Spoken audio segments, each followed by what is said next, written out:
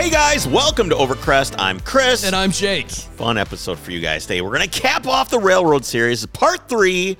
I hope you guys enjoyed Bob last week, who has set a new standard for our guests. So everybody has to... We were joking about the fact, we're like, we need to find the Bob of every single episode we do. So I lots of great feedback on that episode. I had so much fun doing it. And we're going to cap it off this week with talking about actual trains. So we talked about the history, why trains exist. We talked about how it changed America. But I wanted to do a deep dive into the actual technology behind these behemoths. And I find it fascinating how these massive steam locomotives were able to pull just like ungodly amounts of weight.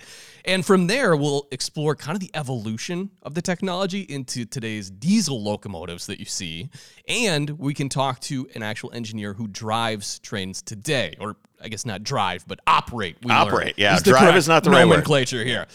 And Chris, you're also going to touch on a little about what made it different between America and European. Yeah, there was a train completely cars. different philosophy, and we talked a little bit about it with Bob, but I want to get into some of the roots of where the American train car came from and the English train car, because it really ties into who they were as people. Before we get to it, though, let's take a moment to talk about our sponsor, Petrolbox. Petrolbox is a monthly service made specifically for the automotive enthusiast. Each month, they carefully select items, including tools, detailing supplies, apparel, garage gear, stickers, and publications to be sent right there to your doorstep. It's a curated selection of kind of the latest and greatest gear in the industry. And there's actually 2 different levels of subscription to choose from. The Petrolbox Basic costs less than $20 a month, while the Petrolbox Premium gets you even more gear for just $39.95 a month. Check them out at mypetrolbox.com and be sure to use the code OVERCREST at checkout to get $6 off your first month. All right, so Chris. do I know how a steam engine actually works, or do I just pretend I know? I'm talking as an ambiguous person. Do I obviously? Oh, I see what you're. Do I know? I think you I know. have an idea, but Okay. I'm gonna actually tell you, and Okay. I want you to stop me if you don't understand. Okay. Right? Okay. So the fuel of a steam locomotive is generally coal, and that's used. That's wrong. The fuel of a steam engine is steam. Okay, fine. Well, this is an important distinction. You've got coal. Okay. The coal is heating the fuel and making it not combustible, but compatible with the system.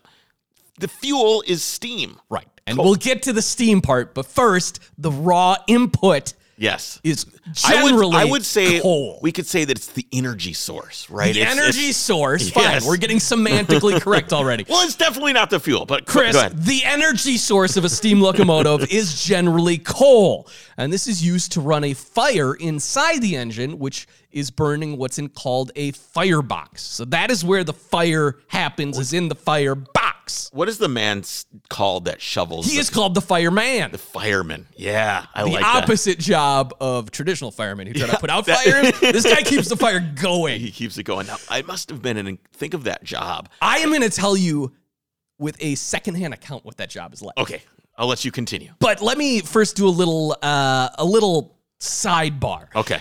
I say generally it was coal because these trains were also able to run off of wood, oil, or coke. What's coke? Well, I've heard of coke as a fuel before. It's not just Coca-Cola, but I wanted to understand what exactly it is. Coke is actually a byproduct of coal itself. It's kind of the leftover, like, resiny Kind of. scrape stuff that you scrape off of things, right? It can be, yes. Yeah, so Because when you think of, like, I've heard people talk about direct injection engines, right? And they're like, oh yeah, the valves are all coked up. Yeah, right? And exactly. I didn't even think of that and put that together, but you're right. It's the grimy leftovers of the byproduct. Yeah, so coal, as we know, is basically the shiny black fossil fuel that is taken raw right from the ground. That's why they're coal mines. Coke, on the other hand, is actually distilled from coal. So coke is much more efficient, too. It burns cleaner with less smoke and carbon emissions, but more importantly, it burns hotter. So do we burn coke in our like power plants and stuff like that today, or do we not know? Okay, because you have to refine coal to get to coke. Okay. And I'll tell you about that. So the process of creating coke is called destructive distillation. Ooh, I like that. That is an awesome band name, right? That is like some hard metal band. It sounds right also there. like an alternative definition of getting drunk. Destructive distillation? Yes. I suppose you're distilling yourself destructively. So the process entails heating coal to a temperature above 1,832 degrees Fahrenheit without any oxygen. So this causes... This has to be done in a vacuum. You're correct. Okay. This causes the impurities and flammables off the coal to burn off, leaving a dull, porous substance with high carbon content that is coke. So besides burning hotter and cleaner, coke was more desirable because you would get more BTUs out of a given mass of coke than you would coal. As with anything, once the impurities are removed, you have a better, more efficient product. That could be it's pure. Iron, steel, aluminum, whatever. Whatever's the most pure form of it is the strongest, easiest to work with product that there is. And so because you can get more heat out of a given mass of coke, that means that coke will basically get the train further for the equal amount of coal. So that's why coke is better. Anyways, this fuel, whether Plus it's you're transporting coke, less coal, of it. You can have more coke. Exactly. Like the amount that you're able to bring with you is also far more dense. So the raw input, or the fuel, which you don't like that term, is manually That's because it's wrong. shoveled into the firebox by the fireman, as we talked about in the cab. And here's something interesting. So Nikki's dad... No, Nikki's your wife. Nikki is my wife. Yes. So my father-in-law, he got to be a fireman for a day on a steam locomotive. Okay. So up until a few years ago, there was an operating steam locomotive in Colorado.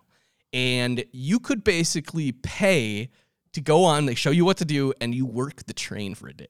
So you get to pay to work your ass off. Yes, exactly. And it was back-breaking work. It was extremely hot.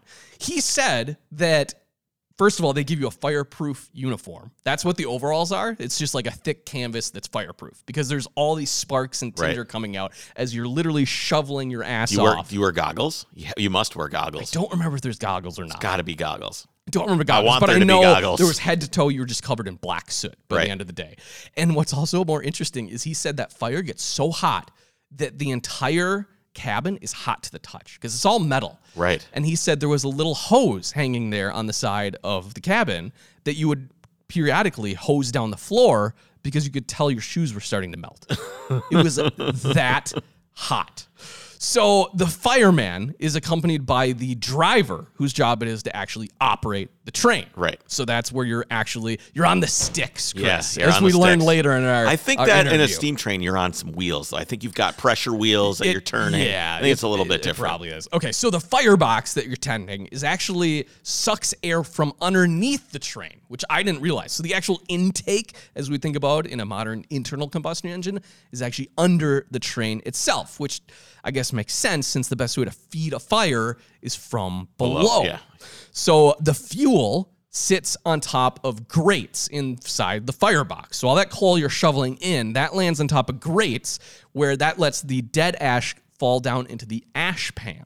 Okay. The ash pan then gets emptied every once in a while in the train yard, basically, where they can clean it up. Sure. That also lets the fresh air come in through that grate. So it's how it's stoked then is Correct. through that. Yes. Yeah, the firebox allows heat and smoke to escape forward. So you think of a massive train locomotive. It looks like a big tube, basically. Well, that's all the water, right? The big tube generally is the water, right? That's the boiler, yes. Right. And then, yes. Yes. So think of the tube. Right now we're at the cab, which is the back. Yep. And then you have the firebox, which is right in front of the cab, where they're stoking the actual fire.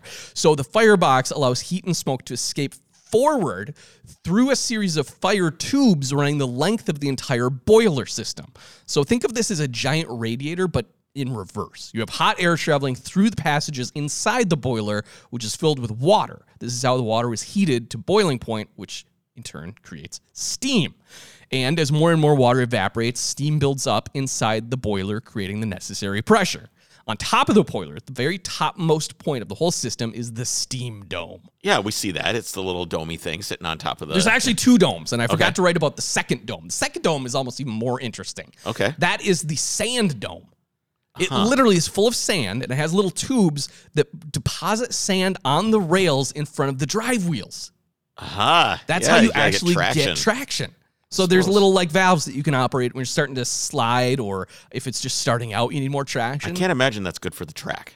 I would assume it'd be very abrasive, but there's a lot of metal on those rails. What else are you supposed to do? Yeah, it's smooth. Yeah. All you've got is the weight of the thousands of tons. So anyways, the steam dome, though, that's where the hottest steam travels. It's obviously heat rises. Your hottest steam is inside the steam dome. And inside the steam dome is positioned the actual throttle valve, which allows this hot steam to be directed down into the cylinders. Or dispersed, right? Does it do either or? Well, also integrated in the steam dome is the safety valve. Aha.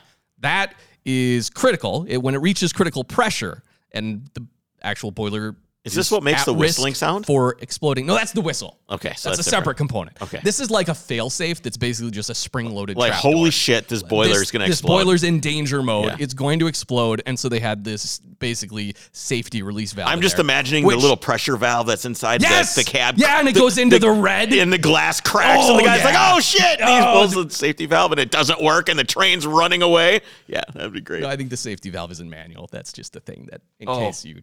Yeah. Okay, so it just does its thing. It's a failsafe, yes. Because in the early days, these boilers did explode. A lot. With horrifying results. It is massively powerful. Yeah, trains heavy and steamboats. Steel just exploding everywhere like shrapnel. Yep. And by the way, it's scalding hot material. Yeah. Not great.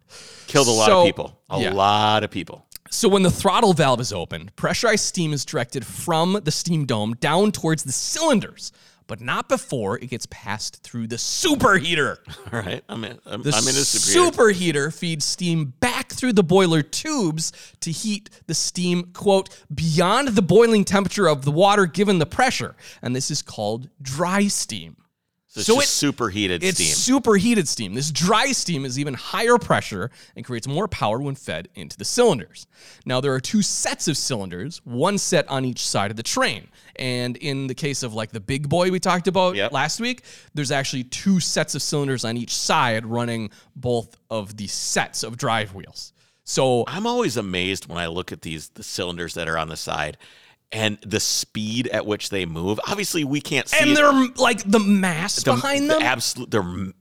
They are massive. Yeah, they are massive. They're heavy. But I'm thinking of like whenever I'm driving my car, I'm like, man, I'm looking at the tachometer. It's like 2,500 RPMs. I'm just cruising along, and I'm just like visualizing everything going, just like the speed and volume of the parts that are moving around. But then you look at the train, and it's all on display, and you can see it all. And I think that's one of the romantic things about trains is you get to see all of this stuff just getting thrown around. And it's just raw power. Violence. Just pure, unadulterated violence. Yes. It's so hot. Okay, so let's talk about these cylinders on the train. So given a single set, so here's a single cylinder, let's think of it, on one side of the steam locomotive. So each side or each individual piston is connected to the drive wheel via a connecting rod. And let's say you have a set of like 4 or maybe 2 drive wheels. The piston is actually only connected to one drive wheel. The rest of them are linked via basically a linking rod that connects all of those separate drive wheels attached to it. Yeah, because generally you see 4. I think you see 4 big wheels. Yep, and so those are all interconnected with a single connecting rod, and then the piston's connecting rod basically only drives one out of the set of the 4.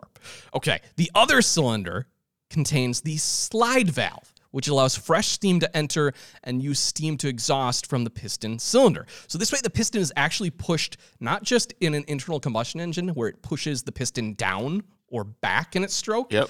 This opens up the other side then, like an air compressor, and you get a power stroke going both back and forth. So it's instead of being... That's why it kind of sounds like chunk, chunk, chunk, chunk, chunk, chunk. That's actually not why it sounds like that. Oh, great. Sorry. That's actually the blast pipe that you're hearing. Ooh, blast pipe. Yeah, we'll get to that here in a minute. Okay. But anyways, so you have a power stroke both forward and backward on the steam piston. Okay. So what is that called? Would that be considered a 2-stroke engine? No. What would you call that? Because 2-stroke, you're still only... I don't know, like a is- single stroke engine? It is single, but it's operating in both directions. Well, I guess it's unique. It's a steam piston. It's a steam piston. Yeah, exactly. So that reciprocating motion then is used to rotate the drive wheel, like I said, and then the drive wheel is linked to the other wheels in that setup. The steam, having now expended its force, is directed into the smoke box at the front of the train, where it is directed through the blast pipe. Now, as you mentioned in our first episode, if you recall, this blast pipe is what revolutionized the steam engine design. How so? It creates a Venturi effect in the smoke box, which pulls smoke and hot air from the firebox through the boiler tubes. So this has the effect of pulling fresh air from the intake through the firebox, producing a hotter fire. Right. Before this, the fires couldn't get hot enough to really create that much power out of the steam.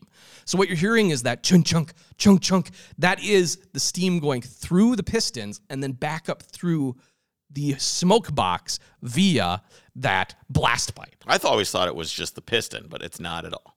Well, where you're hearing it is actually up through the smoke box. Right. At the front of the train. Now, with this process, you need a lot of water, and the boiler needs to be constantly replenished. Now, during the very early days of steam locomotives, water stops were necessary every 7 to 10 miles, and the trains basically spent more time taking on water than they did traveling. So was it a big thing to try and find out which system was the most efficient with water? Because if you could make a steam train more efficient with the water, you could go farther, faster. I don't know if there's really a different design that can make it more efficient, because it's basically directly related to steam. The amount of steam you have is the amount of power you have. I guess and in order to get that, you have water. It's kind of a quantity. The superheating is probably the only thing that added to the efficiency of it, is getting more power out of a certain amount of steam. Correct. Beyond that, there's really not much you can do. It's all just a fixed quantity of water. That's why they're just so massive, I think, in the front. When you look at how big some of these steam trains are, Right. the boiler is just enormous because it has, 20,000 gallons of water in it. But the fact that it would go only 10 miles before burning all that steam up. So someone finally had the brilliant idea to simply carry extra water behind the locomotive. Sure. This car, called the tender, also carried extra coal to be shoveled in by the fireman. So with a fully stocked tender car, trains could now reach up to 150 miles before needing to refill. And when a train needed to stop for water, there were established water towers positioned along the track.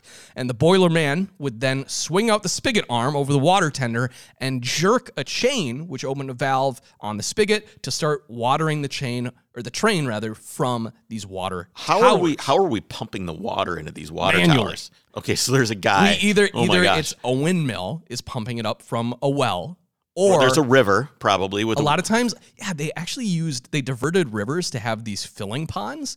And for some reason, I didn't even list it here because I couldn't find more information. They would stock these filling ponds with fish. Oh, why not? I don't know if that's just for a food source for the town there, but It probably helps keep the water clean too. Yes, but I wonder how many times the trains got stocked with fish by accident. Maybe that's boiled fish. It sounds great. Let's eat it. I don't know how that would work on the train. I don't know. You're probably not going to have access to any of that. No. I'm just saying there's probably a guy either pumping it or there's so water or there's... more often than not, it's a hand crank pump that the guy would get out, pump up the water tank as they're pumping it into the train. Right. Which is terrible work. That's It a is. lot of pumping. Right. So anyways, the guy though, he generally jerks this chain that you can reach from the train, and that's what fills up the boiler. And this gave rise to the 19th century slang term jerk water town for towns that are basically too insignificant to have a regular train station but are on the train line. Some water Could you stops, get on and off the train at the Jerkwater town? I don't think you're supposed to. But I have to imagine they would throw bags of letters and mail on board probably. What's interesting is some of these watering stops did grow into established settlements. For example, the town of Coalinga, California was formerly known simply as Coaling Station A. So Coaling Station A became Coaling A or Coalinga. Yeah, that sounds interesting. Unique kind of way of naming Yeah, for sure. something. So now, besides the locomotive engine itself and the tender car, there were various different train cars, each built for a specific purpose. We obviously know about different box cars and flat cars used for hauling freight, but what I find interesting are the different passenger cars. Well, it's not necessarily the different passenger cars as much as it is the difference in philosophy of travel. Okay, so In England, we know that most of the... You got some flack for calling it England. Just say Europe. I'm sorry, it's not Europe. I should say the United Kingdom. I did take a huge, we've got some Scottish listeners, and they're like, why are you lumping us in? Yeah. Well, I should know better. I'm Welsh, so I should know better that England is a large part, but also we have Wales and Scotland and everything else. In the United Kingdom, or Britain, I guess I should be saying, we talked about how all the tracks were straight. Yes. Right. So here they were all curved.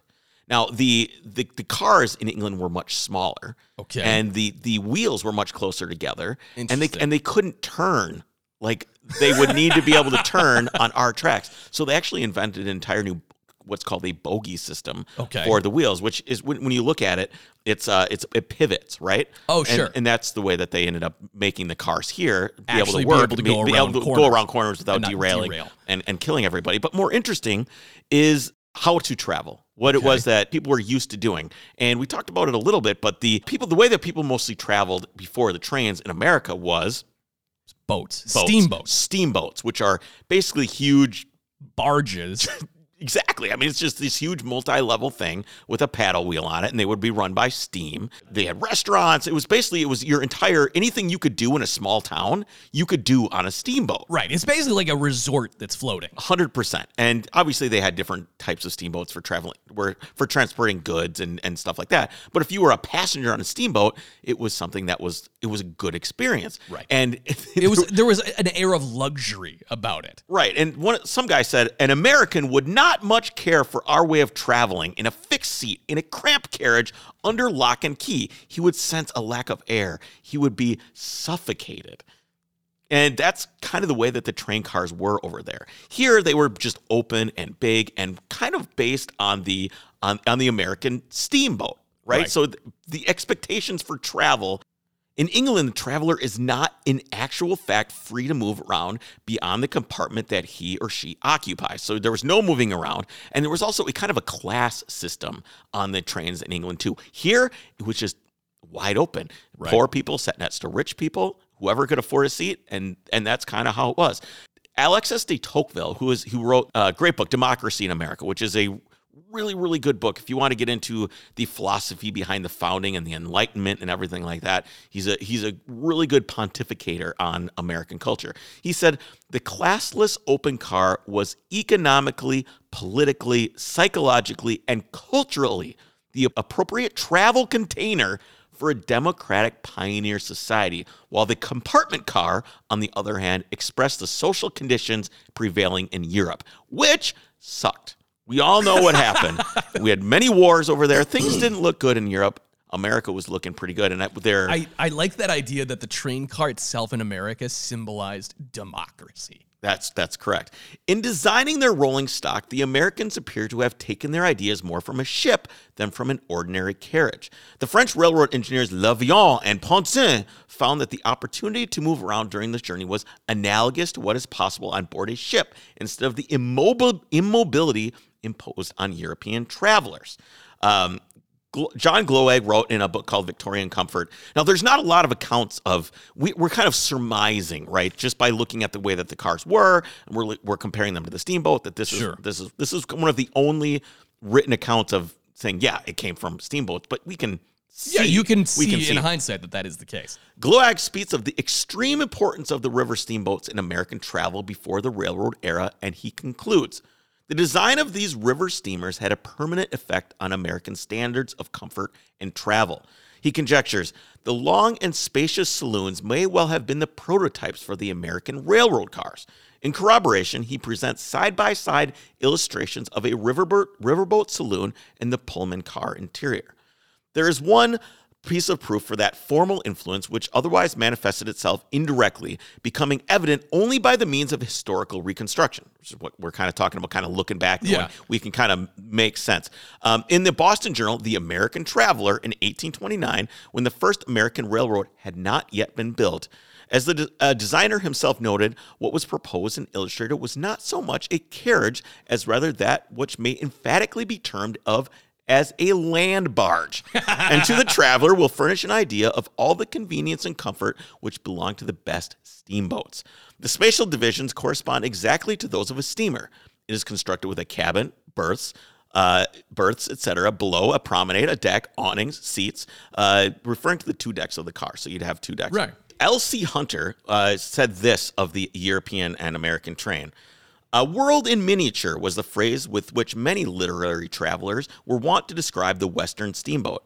And such in truth it was. Here, all the essential processes of living went on, keyed to a higher pitch than in the ordinary course of land-bound existence.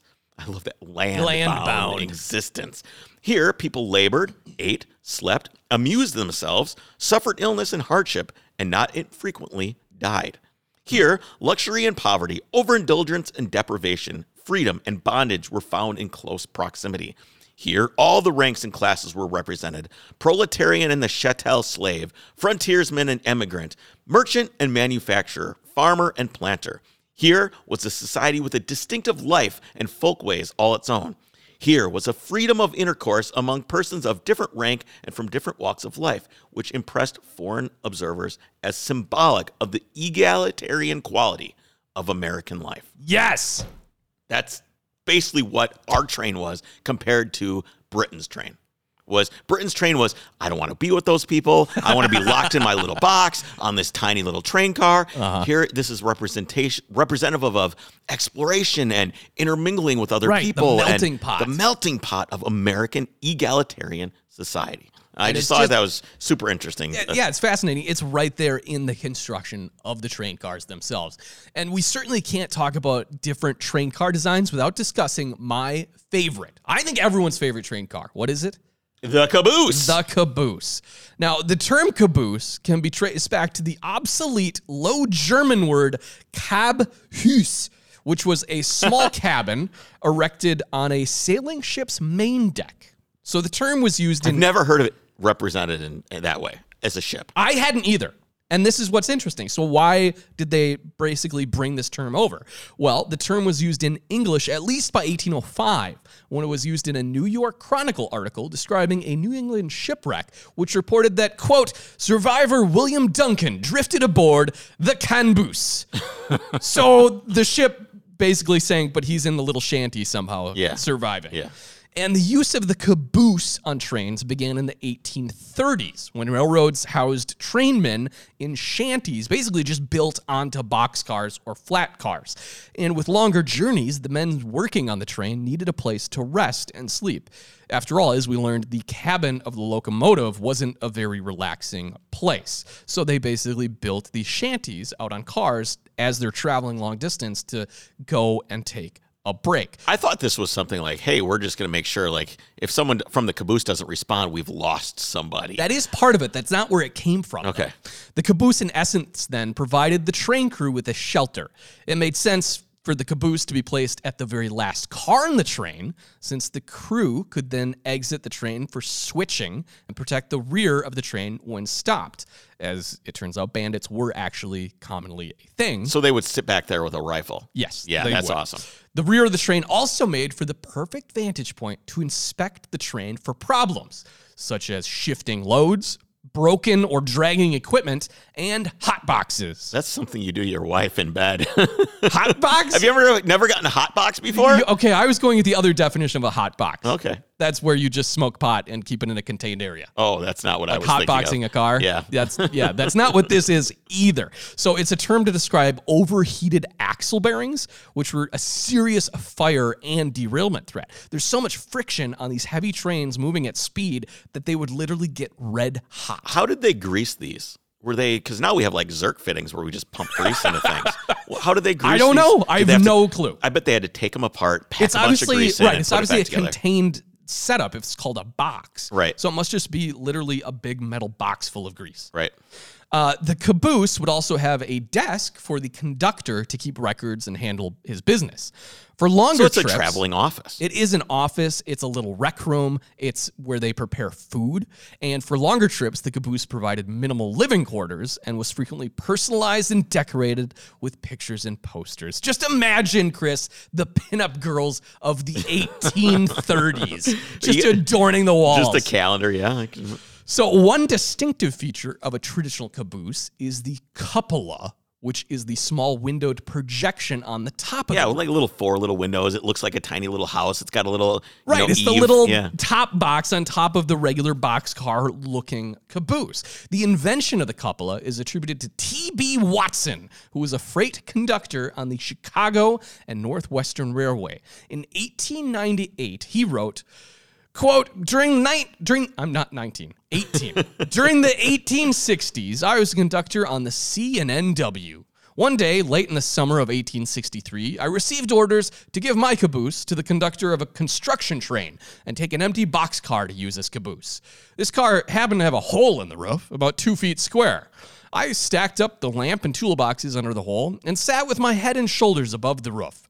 Later, I suggested putting a box around the hole with glass in it so I could have an easy pilot house to sit and watch the train. So he wants to be able to watch over all the other cars and see all the way up. It wasn't a thing until he's like, wait a minute, there's a hole in this roof. Instead of climbing up on top or trying to look down the side, I can just pop my head out here and look at the entire train. And such was born the classic shape of the little red caboose, which was colored as such, that being red, by the way, to easily identify the end of the train. There would also be, in later times, basically a red signal. And if you saw the red signal at the end of the train, you know that that was the end of the train. So you can see the end approaching, and also you know that no cars fell off because you still see the red light at the end.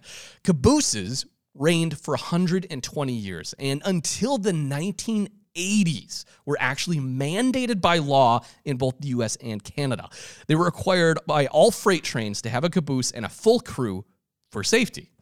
However, I wonder when they stopped carrying guns. When was that a thing? When was we're just going to leave the Winchester 30-30 home today?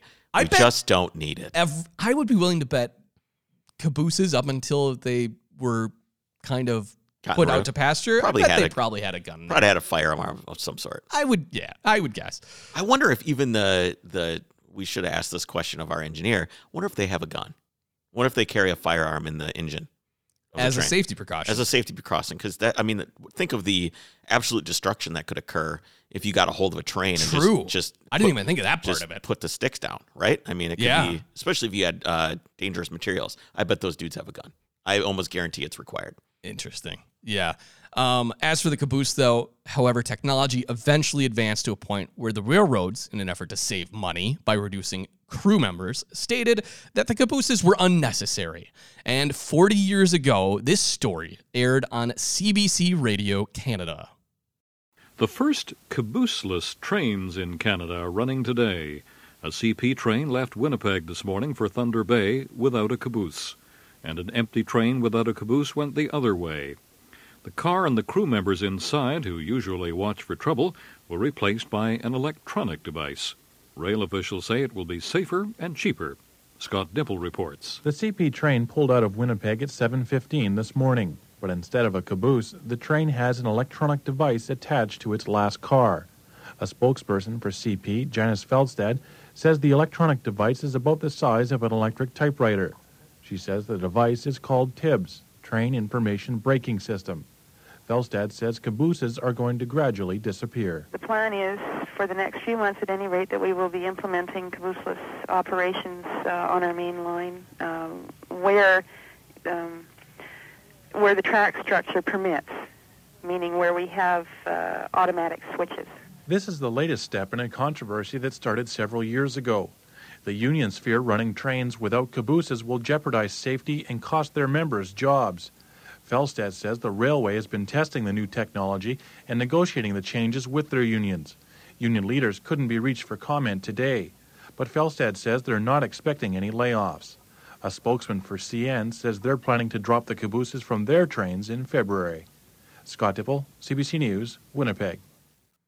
So it was my jobs, basically, is kind of the thing that I'm hearing there. Exactly. And it was kind of interesting. They didn't talk about it here, but the caboose was the only non-money-making carriage in the entire railroad industry, right? Right. They're not making money by carrying things on it or powering trains. So it was always like the most decrepit, old, never updated, crappiest train car. Yeah, still has the pinup girls from 1830. Exactly, which I think kind of just adds the romanticism of like, it's the old, just kind of dormitory, dingy little car Yeah. that was kind of from a time gone by.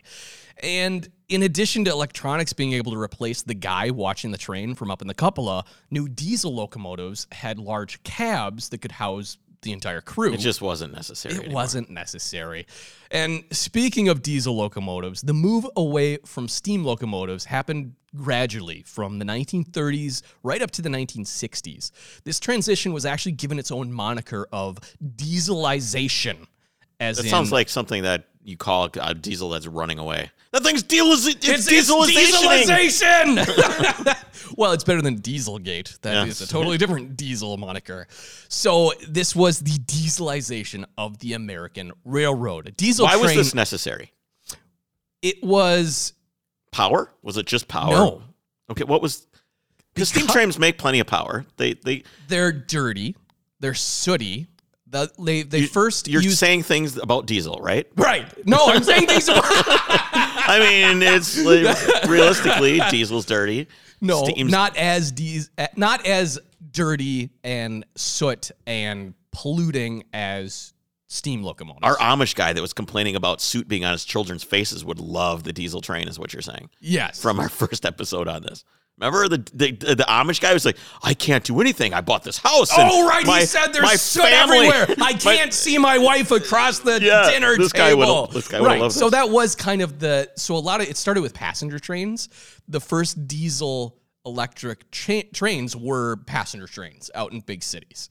And, well, that's not true because the first diesel engines had been used as early as 1917 when General Electric produced 3 experimental diesel electric locomotives, the first known to be built in the United States. The first regular use of diesel electric locomotives was in switching or shunter applications. So shunters are the little engines that are used in rail yards, basically just to push the cars around and organize a full train.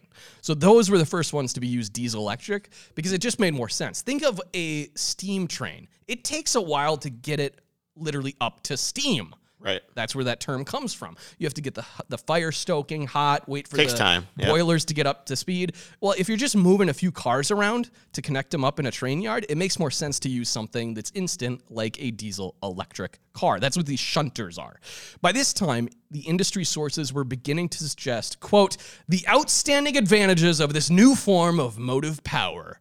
In 1929, the Canadian National Railway became the first North American railway to use diesels in mainland service. However, these early diesels proved expensive and basically unreliable. Right. As with anything that's new. It would be another 5 years before diesel electric propulsion would be successfully used in mainline service. One major hurdle to adopting diesel trains was simply their lack of power compared to a steam engine. A major effort to overcome this was So were launched. these naturally aspirated diesel engines? Yes. At the time? So they're just dogs. Exactly. Yeah. Yeah. So General Motors actually was the first to try to address this.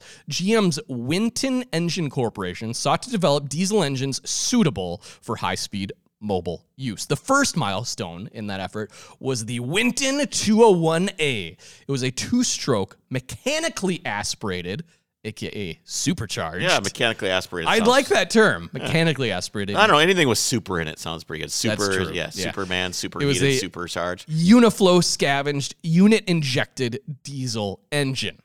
So diesel electric railroad locomotion entered mainline service when the streamliners were used to haul passengers starting in late 1934. This was on the Burlington Railroad and Union Pacific. They were custom-built diesel streamliners. The Burlington Zephyr trains. These things are pretty. They are beautiful. Any train in this era, This is the Art Deco period. Exactly. Phenomenal. Beautiful looking train. they really are. The Burlington Zephyr train used a 600 horsepower diesel electric engine made by GM's Electromotive Corporation.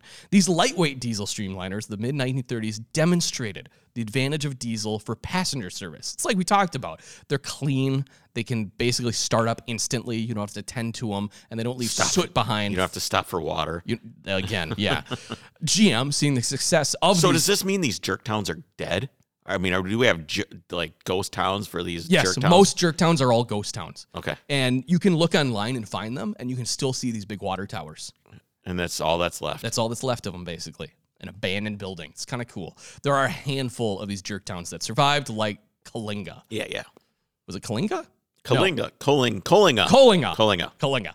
GM saw the success of these streamliners and was basically eager to demonstrate diesel's viability in freight service as well. With the U.S. entering World War II, it obviously slowed any conversion to diesel. You know why? Because they needed the diesel engines. Not even that. They were ripping up rail line to supply steel for the war. If there was a lot of spurs and a lot of rail line, there was, like we talked about, there's way too many rail lines that were built in the 1800s and early 20th century. There was a lot. They built a lot of them, and they didn't have any steel. So what do? They ripped up the rail line to fund the war, to build, planes, tanks, everything. Well, also during that time, every single diesel engine that was produced was basically given to the Navy. Right. Yep. So you can't be building trains out of them. Then during the petroleum crisis of 1942 and 43, coal-fired steam basically had the advantage. It didn't use a fuel that was in critically short supply. So they kind of had a second heyday.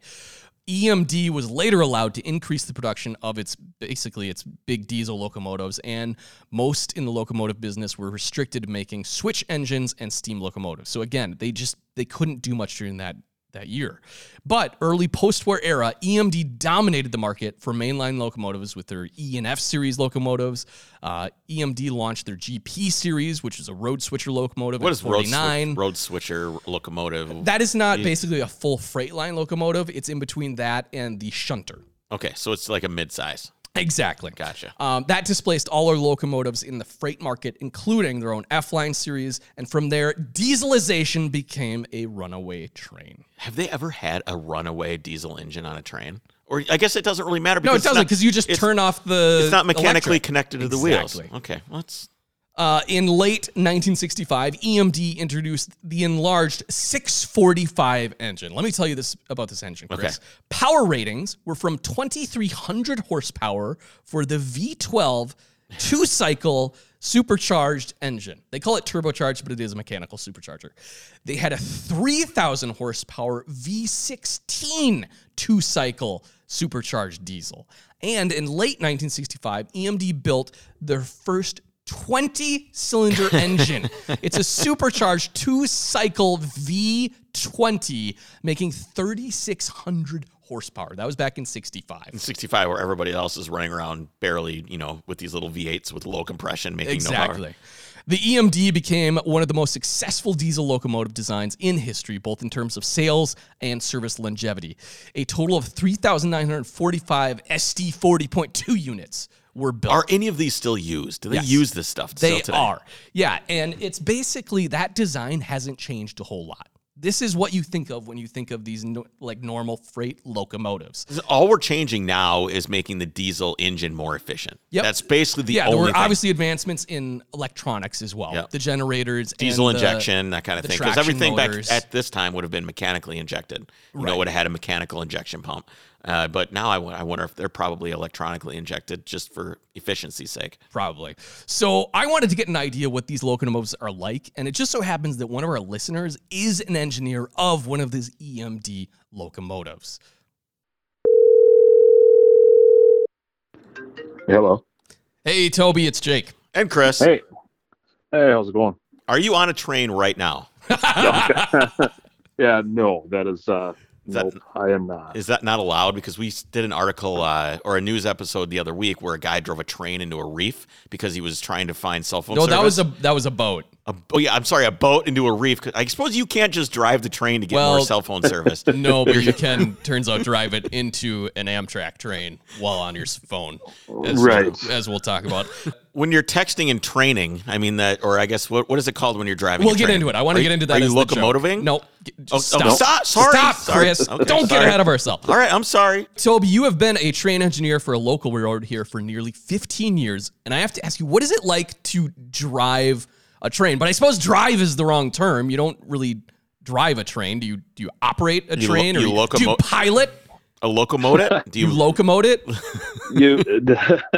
No, you operate it. Operate the train. Yes, you engineer the movement of the train. Which hence the name engineer. Yeah, when I talked to you before, I was kind of joking. I was like, I know you're an engineer, but does that mean like you have an engineering degree and you just happen to work for the railroad, or you actually the engineer, It's like the driver? It's the verb form of engineer, I guess.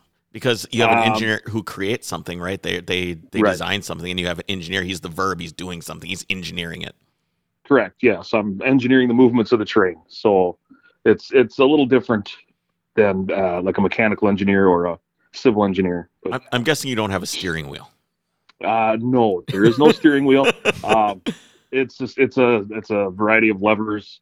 You have your, obviously your throttle lever, your brake levers, your reverser, which is dictates which direction you go, forward or back, and then you have what's called a dynamic brake lever, which is kind of like a regen system on the Tesla.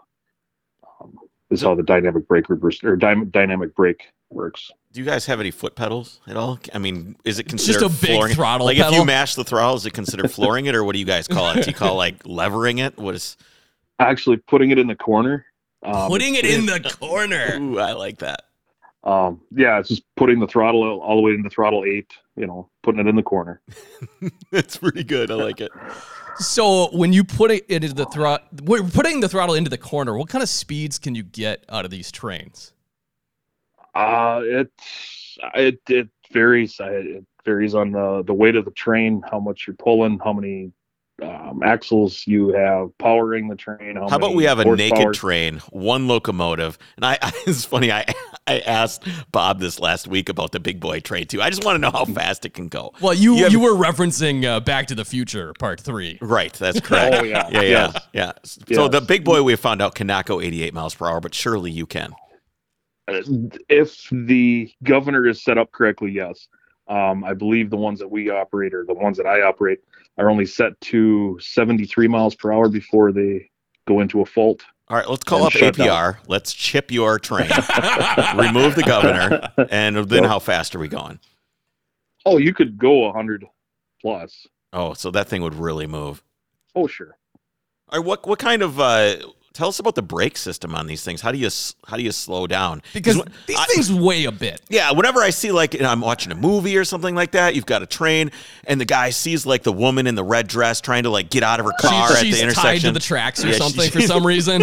And the guy with his mustache going, wee. Obviously, we see like a guy pull a lever, and that's like obviously you said you've got a lever for the brake. Yes. But how does this braking system actually work to stop the train? It must be a hell of an ABS system. It's air brakes. It's all pneumatic powered.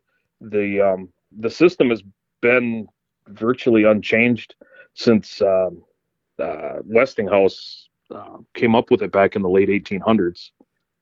And it's an air brake system where you have an air brake line that runs from the head of the train to the rear that operates the braking system on each rail car, and then each rail car has a system of levers that apply pressure to the shoes that apply pressure to the wheels that slow the train down. So are these like external brake pads that just rub against the wheel itself? It's not like a disc brake unit, No, it's a shoe. Just yeah, like your drum brake. Shoe that runs. Yeah, correct. It's a brake shoe that runs directly on the wheel.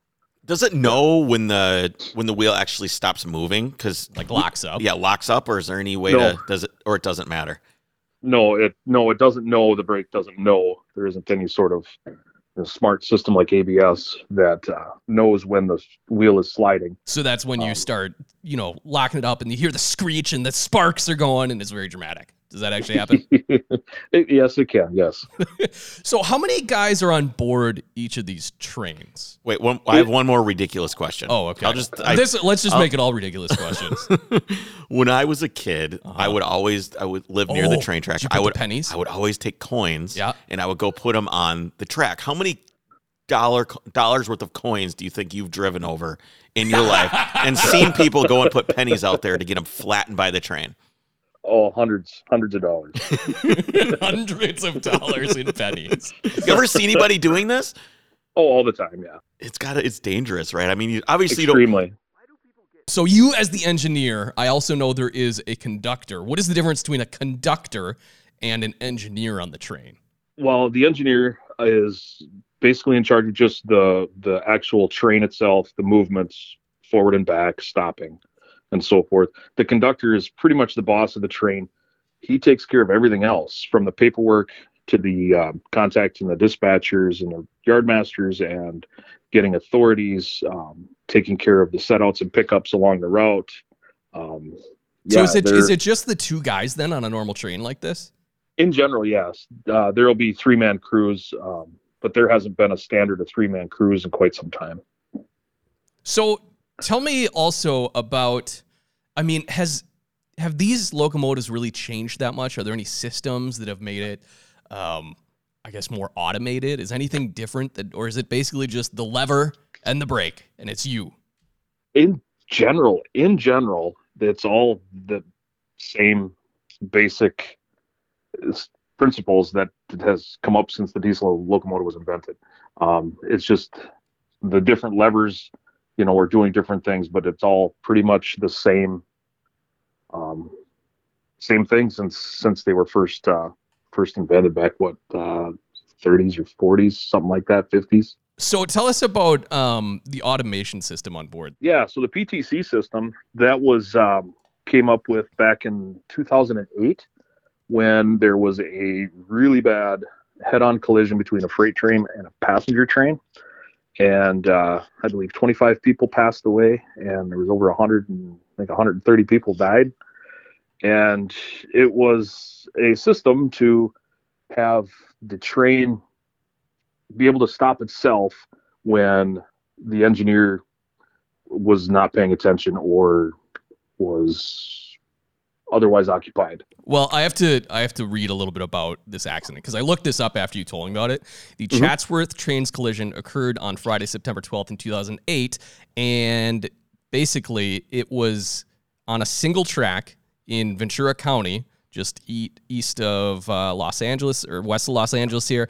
And the train's engineer, 46-year-old Robert Sanchez, was for the collision. He was texting. And he did not see a signal and basically went head on into an Amtrak full of people. Wow. Did he survive? The engineer? I don't know if the engineer survived. I don't recall. Yeah, obviously, you think about something like this, you want a person there because the responsibility of carrying he did die hundreds of thousands of tons of stuff, goods, coal, chemicals, especially dangerous chemicals. You want a person there, right? You need a person there to monitor what's going on. But at the same time, to me, it seems like it would be somewhat of a system that you could automate some of it and take the human element out, right? There is other automation. We don't have it on the short line I work for.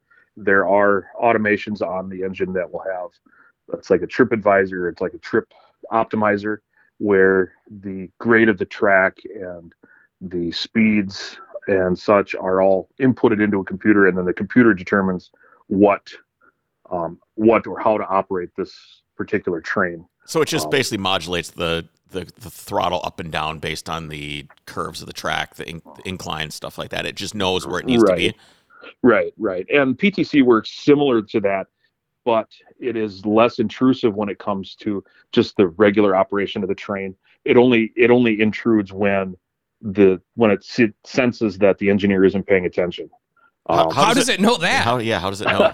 Well, through GPS and Wi-Fi and all kinds of other like cryptid radio signals, where it knows where it's at on the train, and then it also knows the different switch positions and control points and such. So it'll know, okay, you have this much weight, you need this much time to stop.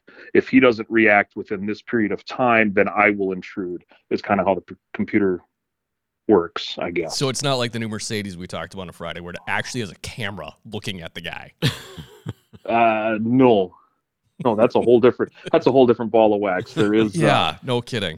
There is inward facing cameras in the trains. So tell us about these locomotives, or I guess engines as they're more commonly referred to today. Mm-hmm. What is the powertrain of these? We talked a little bit about the history leading up to it, and tell us about this kind of diesel electric system and how it works. So the just a large diesel engine can be anywhere from 12 cylinder to 16 cylinder, upwards of 4,400 to 6,000 horsepower. Running a generator, electrical generator that runs traction motors to each axle on an engine. So it's basically like a hybrid, but without any sort of battery. There's no battery involved, is there? No, there's no battery involved when it comes to the motive power of it. No, it's all based on power output from the generator to the traction motors. So can the train run on the diesel engine if it needs to, or is it purely driven off the electric motors? There is no mechanical connection between the diesel engine and the axles. It's all through the generator. So for each of these locomotives that we see, is it one diesel engine per locomotive, or are there a couple in there running generators, or? Nope, there's just the one just engine the in there one running. Massive engine. What is the displacement on those? Do you know, like liters or? Off the top of my head, we have one that I know for sure. It's 3,000. What was it? 3,500 cubic inches. And that's okay. So think of a 350, right? Like a Chevy small block 350. It's 20 of those basically. No, it's 100 of those. 350. His is 3,000. Your math 500. It's 10 of them. I guess. Yeah, it's like 10 of them. The train would be much bigger if it was. Yeah. How many amps are these putting out? These generators. I mean, the amount of power that 4,000 to 6,000 horsepower could generate in terms of electricity is crazy. We actually run it in amps. Is how we determine how much power we're putting to the ground. And we go up to 1,500 amps. And do we know what the voltage is associated with that? The top of my head, I don't. Okay, I'm sure it's the thing where if you touched it, you would just turn to dust immediately. that would be the. What about fuel? I mean, these things have to have massive diesel tanks. Oh yeah, they're huge. Anywhere from 1,500 gallons on like a regular yard switcher to 4,000 or 5,000 gallon tanks on some of these larger engines. Yeah, but it sounds like a lot, but for the amount of stuff that you're moving, it's actually one of the most efficient ways to move product across the country. It's way more efficient than cars or trucks or anything else, right?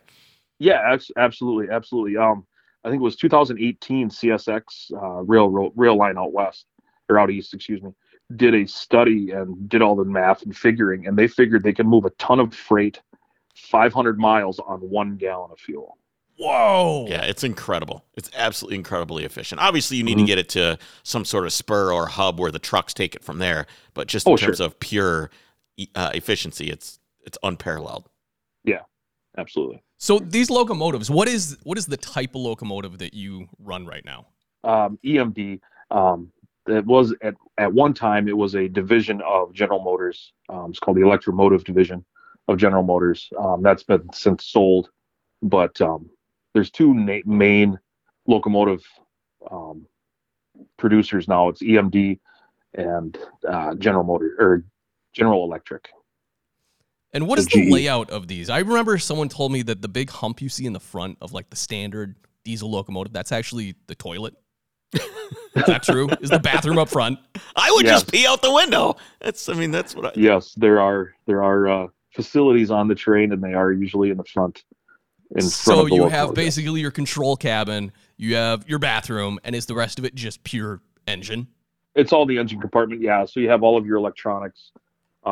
Your electrical room is right behind the controlling cab, and then it's your generator, then your diesel engine, and then your air compressors at the rear. Oh, I suppose you need a massive air compressor for all the braking.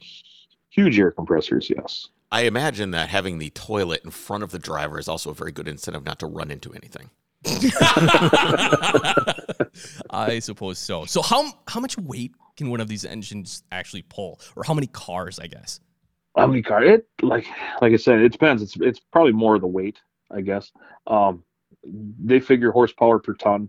So if you have, say, a 4,000 horsepower engine, and if you want to try and keep your horsepower per ton at 0.5, you can run 8,000 tons with this 4,000 horsepower engine. Wow. And if you get over that as far as load, that's when you see these locomotives like linked together, like you have 2 or 3 of them in a train. And when they do that, are the controls all linked? Does that mean there's still 2 guys per locomotive, or are the other ones just kind of running off the first one? No, the other ones are all running off of the first. They're all linked. And one engineer is controlling all, however many there are. One other thing we mentioned last week was rail size and how it's measured by weight. Are modern trains heavier, I guess, than their old steam counterparts? Is the rail larger then? Yeah, the rail's larger. The engines themselves, I don't recall what average steam engine weighs, but some of the larger, like the AC 4400s, is a pretty common engine for the larger railroads, and those are 315,000 pounds. So figure that into tons. Can't do the math right off the top of my head. That's no worries. But yeah, it is a lot heavier. I mean, you can have trains 10,000, 20,000 tons. Jeez. And then the rails are anywhere from 115 to 136. In my just research for doing this interview, I found there was one, I think the Pennsylvania Railroad had a 155 pound rail. And that's measured by the weight of a 3-foot section or something like that? Yeah, 3-foot section weighs on, let's say, That is a 155 big pounds. chunk of metal. That is big. Yes. You know what's Yes. great about those is you can cut them into little 1-foot sections and use them as an anvil in your garage. Yes, yes, they No, work really. very well It is- for that. I know it's- guys it's do awesome, that. Yeah. Yes, they work very well for that. So you mentioned the automated system, the PTC system, and with that, our train accident is basically a thing of the past, or is it still? I mean, there's still danger associated with trains. Oh, absolutely. It's not going to be a thing of the past. There's still going to be idiots out there driving around the gates, trespassing, Putting doing stuff like pennies that. on the rails. Yes, putting pennies on the rails. But yeah, as far as like train on train collision, it is going to be reduced quite a bit. I remember doing dumb stuff like walking up to the train tracks when the train was there and reaching out and touching the train As it's going by. as it's going by. Just like, Oh. I'm a young boy. It's dangerous. It gives you, that's a thrill, you know? Mhm. You just reach out and you just touch it as it's going by, and you just touch the car with your finger. You know, what a stupid thing to do. But man, trains are so cool, and as a young boy, it's this huge engine, all this power and weight and motion and speed and danger, and touching something like that as a 12-year-old kid. You were 12 doing this? I don't know. I'm just guessing. It was pretty wild. Yeah, it's got to be a thrill. Yeah. So tell me about some of the other dangers associated with it. Well, I mean, obviously, trespassers. Like I said, people driving around the gates, ignoring the crossings and stuff, and it's an unfortunate part of the job is having to know that at some point, you may end up taking someone's life, not of your doing. It's just their stupidity. Wow. So yeah, it's not a matter of if, but when in some cases. Wow. Jeez. Well, thank you for coming on, and it's always great to get a first-person perspective of being behind I was going to say the wheel of one of these things, but again, no steering wheel. No, behind the sticks. Behind the sticks. Behind the I sticks, like I love that. it. Awesome. Well, thank you, Toby, very much. Yeah, thank you. Take care of yourself, buddy. Yep. Bye. Bye. Now, before we get too much further, let's take a break here and talk about our sponsor, Olberg Car Care. Olberg is your source of professional detailing compounds and supplies that is research tested and developed by professional detailers themselves. These are the guys that are actually passionate about detailing and know firsthand what makes a good product. And they truly are great products. I love it's a simple, foolproof two-step system, easy, and gives an amazing finish. And right now, they're offering a whopping 20% off your order when you use the code OVERCREST. The discount code is good not only on obergcarcare.com, but also on detailedimage.com and carsupplieswarehouse.com. Please go check them out today. Many, many thanks to him for calling into the podcast, Yeah, giving thanks, us a little Toby. of a perspective on what it's like to be an engineer. I think it would be a blessing and a curse at the same time if you're sitting up in that cabin and you're just rolling through all these, these beautiful places, but you can't stop. Or you can't take that little side road that you You're want like, to. because look at gravel road. I'll just do a little drifterino right into this and go check it out. But at the same time, the solitary, sitting there by yourself, as the world goes by, it must be pretty great. Yeah, and well, it's always a boyhood dream of every young boy. You see the train go by, you go, I want to drive that. Or touch it, in my case. Yeah. Yeah, I didn't do that.